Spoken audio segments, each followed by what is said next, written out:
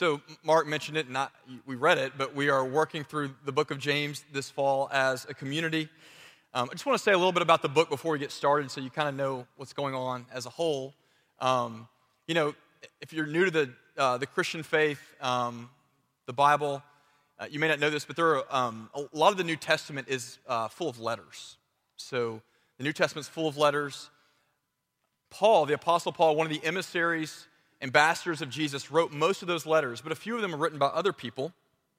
James, the book that we're in this fall, is in fact a letter. However, it may have been a sermon in its original form. Either way, it is James is almost certainly one of the earliest Christian documents that we have in our possession. James names himself as the brother of Jesus.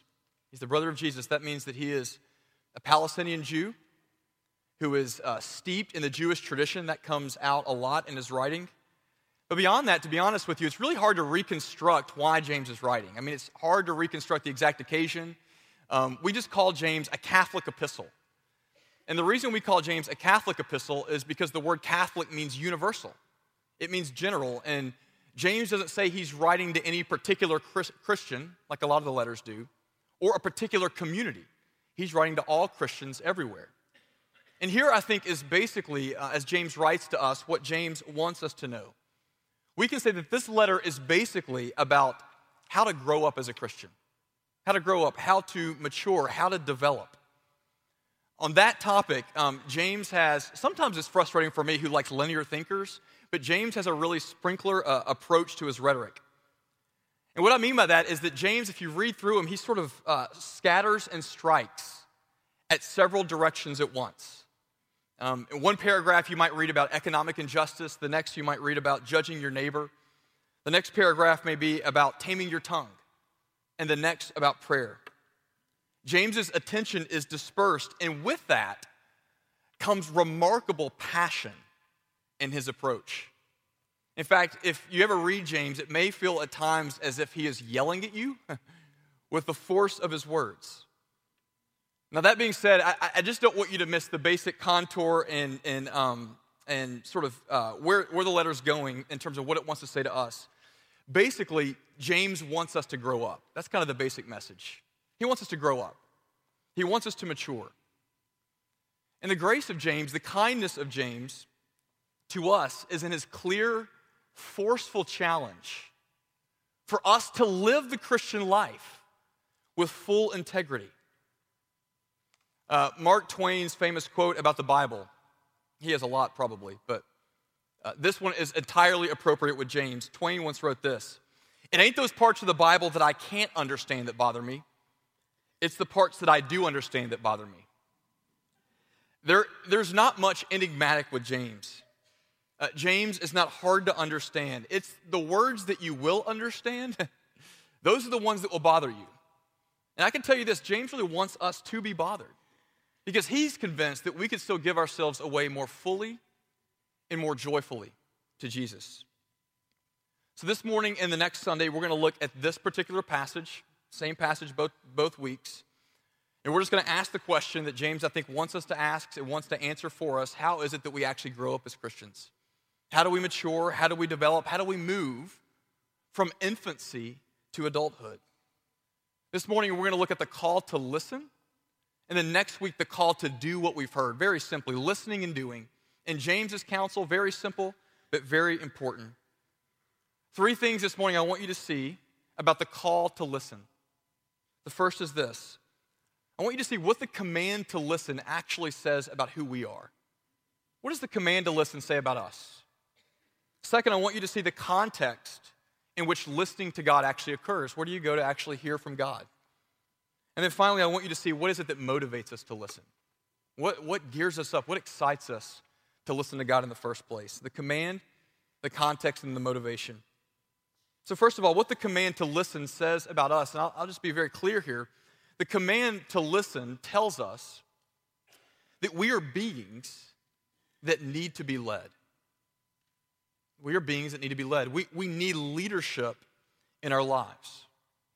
The command to listen assumes that self-sufficiency, that self-reliance is not really a true mark of maturity like we think it is.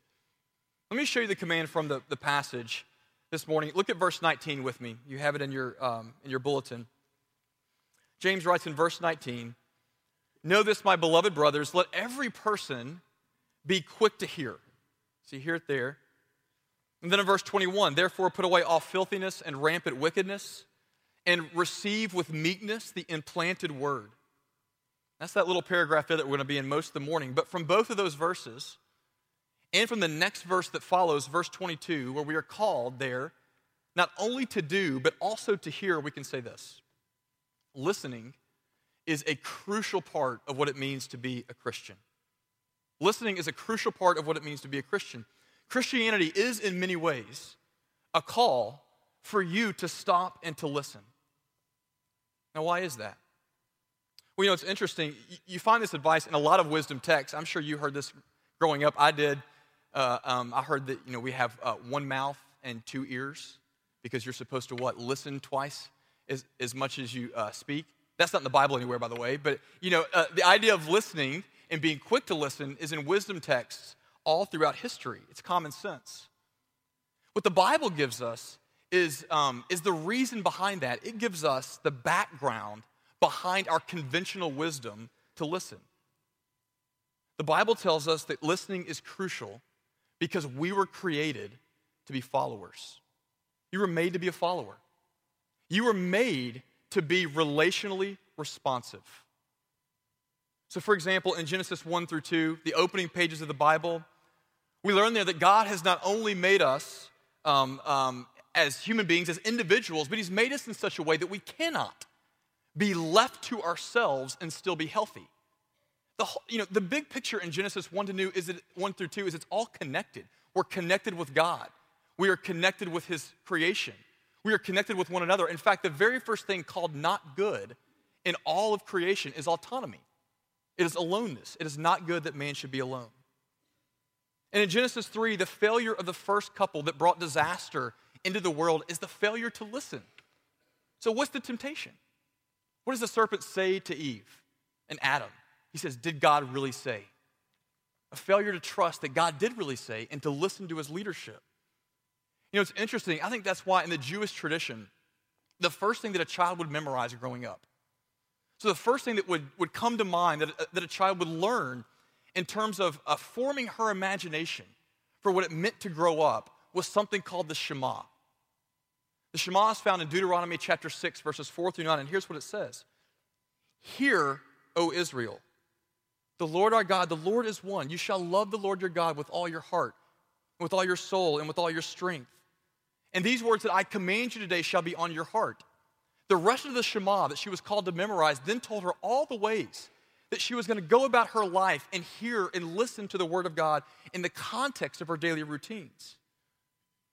What the community wanted the child to know first was that if she was going to grow up, if she was going to grow into maturity, she had to hear. Whatever else you do, listen. The first parable in 3 of the Gospels, in the Synoptic Gospels, the first parable that Jesus tells is the parable of the sower. And the parable of the sower basically says this: the only soil, the only kind of person that ever bears fruit, the only soil that matures is the one who hears the word. At the end of that parable, guess what Jesus says? He reiterates his point. He says, "He who has ears, let him hear." Now, I just told you the same thing over and over again. I just want you to see that the entire Bible comes to bear on this text in James. Friends, in the Bible, the command to listen, the command to reject self-sufficiency and to welcome God's leadership into your life, this is the first principle of maturity. And it's important to say that out loud, as simple as it might seem, because it's really different than how we typically think about what constitutes a grown-up in our culture, right? And think about it. Growing up in our time and place means what? It means being able to make it on your own, right? It means being able to say, look, I can handle this. I got this, financially, however else. I don't need anyone else's help. I can tell you that those are the 4 scariest words that my wife never wants to hear from me. The 4 words that she hates to hear the most from me is, honey, I got this. Those words have cost us a lot of money. in our 13 years together. They're usually followed by, well, I guess it could be worse. It could be worse. Wendell Berry is an insightful writer, and he has this essay on Huck Finn. It's a strange essay, but he says, this in the essay is important. He says this: our greatest cultural heroes are almost all individualists in character. Think about it. The contemplative, the artist, the hunter, the cowboy, the general, the president. They live lives dedicated to the territory of the solitary and self-reliance. And then he says this: we've messed up. We have imagined boyhood. So he's writing about Huck Finn. You remember the end of Huck Finn. Huck Finn's about a boy sort of getting the freedom of growing up, right? He says, we've imagined the admirable freedom of boyhood as our real vision for maturity. This is a quote: boyhood and bachelorhood have remained our norms for liberation, for women as well as men. We have hardly begun to imagine the coming to responsibility that is the meaning and the liberation of really growing up. Now, why does he pick on boyhood and bachelorhood? Because those figures, at least in our imagination, are unregulated by the responsibility of answering to anyone else. And what Barry is saying is that we flipped the script. What we've done is we've taken adolescence and we've made adolescence our norm for adulthood. When real maturity, real freedom is the responsibility of answering to genuine authority. And all the Bible says is that authority is God. And the Bible assumes that we never leave the foolishness of adolescence and our own faith if we are unwilling to reject self-sufficiency, self-reliance, unregulated liberation, and listen instead to Him. That's what the command says about us. Just really simply, be quick to hear, James says. Listen. Listen where you are. Listen. Receive the word. That's the first mark of being an adult. So how is it that we listen? How do we actually listen? Well, look with me next at the context in which listening occurs. I want you to notice that in the passage, if you look there with me, James in that little paragraph really says nothing about the mechanics of listening. And all I mean by that is he doesn't give a scheme for reading the Bible. I mean, no one could afford Bibles then anyway. They didn't have personal Bibles. He doesn't tell you how often you ought to meditate or things like that. What he does instead is he tells us where we can go in order to hear from God. And the answer is the church. The context in which we listen to God is the community of God. That's where we hear from Him. Look at me again at verses 19 through 20. James writes, "Know this, my beloved brothers." Beloved brothers are the family of God. "Let every person be quick to hear, slow to speak, slow to anger, for the anger of man does not produce the righteousness of God." Now, you see in that command when it says, be quick to hear, it's hard to know there if James is saying, be quick to hear from each other or be quick to hear the word of God. And it's hard to tell because immediately after saying, be quick to hear, he goes into our social lives. Slow to anger, right? Slow to speak. And then right after that, he says, but receive the implanted word that is able to save your soul. And the next verse after that, he says, what? He says, be a hearer of the word. So it's unclear if James is saying, be quick to hear the community, so you all, or be quick to hear the word of God. And it's unclear because James is intentional. Here's why. James assumes that you need both the community and the word in order to hear from God. You see, James assumes that you will hear the word of God only in one place, in the community of God. James assumes that we cannot neglect the church if we're going to listen to God. That is to say this: we can't replace the community. What we do here and throughout the week, the gathering of God's people, you can't replace the grittiness of real relationships with people that you never chose. You can't replace relational toil and love. You can't replace any of that with downloaded sermons or just coming on a Sunday morning and being a spectator. If you want to hear from God, you have to be embedded in the people of God. And James is about to tell us what that feels like. Three things I want you to see from this little short section really quickly on what it's like to listen to God in the community of God's people. The first is this: there will be conflict in the church. There will be conflict in the church. that James has to discuss the issues of not listening and has to tell us not to be angry and to be slow to speak. And later on, James goes through the sort of the list of partiality and of jealousy and of coveting. What that means is that there are a lot of people getting together and a lot of people are hurting one another. And remember, this is a general epistle, right? This is written to churches everywhere. This wasn't to a particular community. But I would challenge you to show me any part in the Bible, any counsel in the Bible, given to any community, either particular or general, that does not assume relational conflict in the context of listening to God.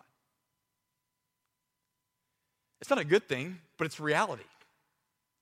If you've never had conflict in the church, if you've never rubbed up against sinners that you didn't choose, then the Bible assumes that you're probably not very invested in the community in the first place. Or if you're someone who hops around every time that you experience conflict of any kind, then you can expect to be hopping around the rest of your life. The way forward, the way to really listen to God, to move forward as a community, as a people, is through conflict in the community, not by avoiding it. It is through the grittiness of being loved and loving people who are really struggling with sin. Have to be embedded. There's conflict there. Number 2, one of my favorites, assume that you naturally and that I naturally overestimate your own wisdom. Assume that your first step is to overestimate your own wisdom and that you are in denial about your own anger. James says, be slow to speak and be slow to anger. Why? Why? Because our first instincts in conflict are usually wrong. Our first instinct is to believe that our anger is justified and that our words are actually necessary to bring wholeness and healing. But James says that when things heat up, we give ourselves way too much credit. Now, he never says don't ever speak, and he doesn't say that you should never be angry. He just says that it's wiser to assume that you initially are more generous to yourself and your relationships than you are to others. One commentator puts it like this. He says, most of us have to confess that holy anger belongs to a state of maturity to which we have not attained. Nevertheless, an angry spirit is not an attentive one. Those who would listen to God must train themselves to be listeners, and to that end must cultivate a reticent tongue and a calm temper. Put it this way, your first step in conflict, James says, is to take a step back and to assume that you are quick in all the ways that God has called you to be slow, and that you're slow in all the ways that God has called you to be quick. Assume that you overestimate your own wisdom and that you're in denial about your own anger. And then finally, James would have us see that humility in the gospel is the way forward. Humility in the gospel is the way forward. Look at verse 21 with me. Verse 21, James writes this, therefore put away all filthiness and rampant wickedness and receive with meekness the implanted word, which is able to save your souls. Receive with meekness the implanted word, which is able to save your souls. This is remarkable. What James is saying there is what you really need to hear God. What you need to hear through the noise of conflict and the noise of your own self-centeredness is something that you already have. It is the word that's already been planted, right?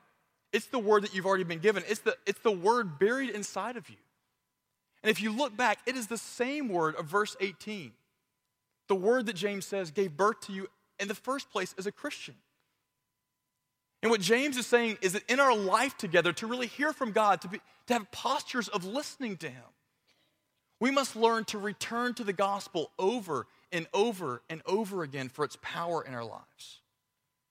We have to learn to preach the same message to ourselves over and over again. And it might sound like this. Learn to say things like this. God no longer holds my offenses against me. Pretty great thought, huh? The God of the universe no longer holds your offenses against you. He has dropped the charges against you. The word that gave you birth. Doesn't that free you up to let other people drop their charges against you, or for you to not hold charges against everybody else? The God of the universe has dropped the charges against you. Can you also Think about dropping the ways that you've been offended. Or this one. What does it mean to say that my righteousness, your righteousness comes from Jesus alone? Your rightness comes from Jesus alone. Think about how often we fight to be right. Think about that. I mean, if we believe as a people and as individuals that our rightness comes from him alone, we don't have to be vindicated in every conflict. We don't have to fight for our preferences to be honored on every occasion. Because why? Because it is the righteousness of Jesus on which our identity stands. And surely it's the righteousness of Jesus on which the church and creation stands. You don't have to fight to be right on every occasion. Do you see what James is saying? We can do this a million more ways. If you want to inculcate the virtues that are needed to move in the community and to listen to God, return to the message again and again. Return to the message that gave birth to you, the grace of God, even in the course of our conflict. We hear the word of God in the community of God, even when life in that community is a struggle. Here's the last thing I want you to see, because that seems like bad news, I think, probably. The good news for us this morning, I want you to see what is it that motivates us to listen. What is it that motivates us to listen, to stay in the first place? What makes us turn our hearts towards God? Look back at me at verse 18. You see that? This is the first paragraph that we read this morning. The last verse. Here's what James writes. Of God's own will, he brought us forth by the word of truth, that we should be a kind of first fruits of his creatures. So James says that God intends for you, or has you, or names you as the first fruits of his creatures. Now, we don't use that word a lot now. The word first fruits is an agrarian term. And it referred to the first part of the crop to be ripe. It was the part that was held in the great, it was the best part of the crop. It was the part of the harvest that was the most exalted, the most cherished. And what James is telling you is that when it comes to the will of God, the power of God, when he looks out over all of creation, he has termed you as the most cherished portion. You are the chosen portion. You are the most exalted, most beloved of all that God has made. Let me ask you a question this morning. Have you ever wanted someone to pick you? To pick you above everyone else? Have you ever longed for the spotlight to fall on you? Have you ever wanted someone to look at you and to say, he's the one, or she's the one that I'm most taken with? James is telling you this morning that the one who has it all has looked at it all, and he has chosen you to cherish above everything else.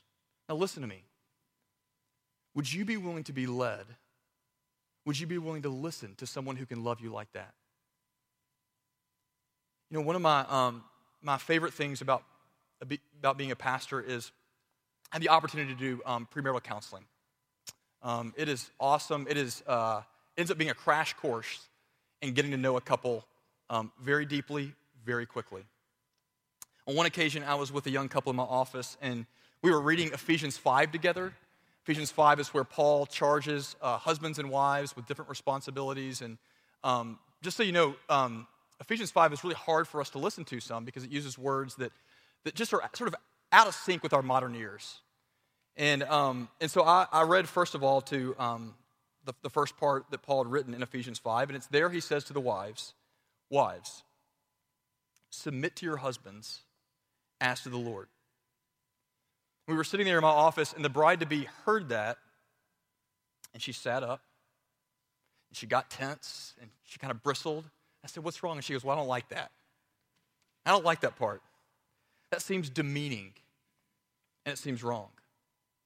And I said, well, let's keep reading. And we read the next part of Ephesians 5, and the next part of Ephesians 5 goes like this: husbands, love your wives as Christ loved the church, and he gave himself up for her so that he might present the church to himself in splendor, without spot or without wrinkle or any such thing, that she might be holy and without blemish. And when we finished reading, I looked up and said, look, do you think you could find it in your heart to follow a man who loved you like that? Could you follow a man whose whole life, even unto his death, was given for your health and your beauty and your wholeness? Could you follow a man who cherished you above everything else? And she smiled and said, of course I could. Absolutely I could. I could follow someone like that. Here's the great part. We were kind of talking to each other, and unprovoked, unsolicited, her fiance interjected and said, I would too. He said, I would have no problem following a man, or anyone else for that matter, who loved me like that at the cost of his own life. And in the course of our counseling, in the course of our conversation from that point forward, it never occurred in the conversation. It never occurred to us again that submission, listening, following, in the context of loving authority was beneath the dignity of a human being. Here we were all together, male and female, created in the image of God, and we all could say yes. I would be quick to hear. Yes, I would be quick to follow. James says that God has redeemed you, not just to do it, but to present you as the first fruits, to treasure you, to cherish you above anything else in creation. He sees you even now as perfectly ripe, ready to pick for himself. Why resist his voice? Why resist his counsel, his leadership, even when it cuts across your own will? Be quick to hear. Quick to hear. Quick to listen, O Israel. One final word before we end for next week. The portion called the first fruits was not only the cherished portion of the crop, it was also, if you read the Old Testament, it was the priestly portion as well. And the first fruits were given to the priests as a sign of the harvest to come. So the first fruits came in, and it was a sign that there was still more work to be done. As you leave this morning, remember that your life is given to you to be cherished, but also to be a sign of the remainder of the harvest. As you leave, as you scatter, there is still more fruit to be cherished. There is more goodness to be reaped. There is more grace to be extended. That is our calling as a community. And that's what we're going to talk about next week. That growing up is not only listening, it's not only a posture of listening, it is also the practice of doing good in the world for the life of the world. Let's pray together. Father, we thank you for your word to us through your servant James. We pray really simply that you would make us good listeners. We ask that you would do something important, that you would show us our deficiencies. Lord, show us where we are quick to speak. Show us how we fail to listen to others in the community. Show us how that we are quick to anger and how that actually diminishes us as people and as a community. We ask, O Lord, that you would make us good listeners. Help us to follow you, to trust you in all things. For the name of your Son and the glory of the Father, Son, and Holy Spirit, we pray. Amen.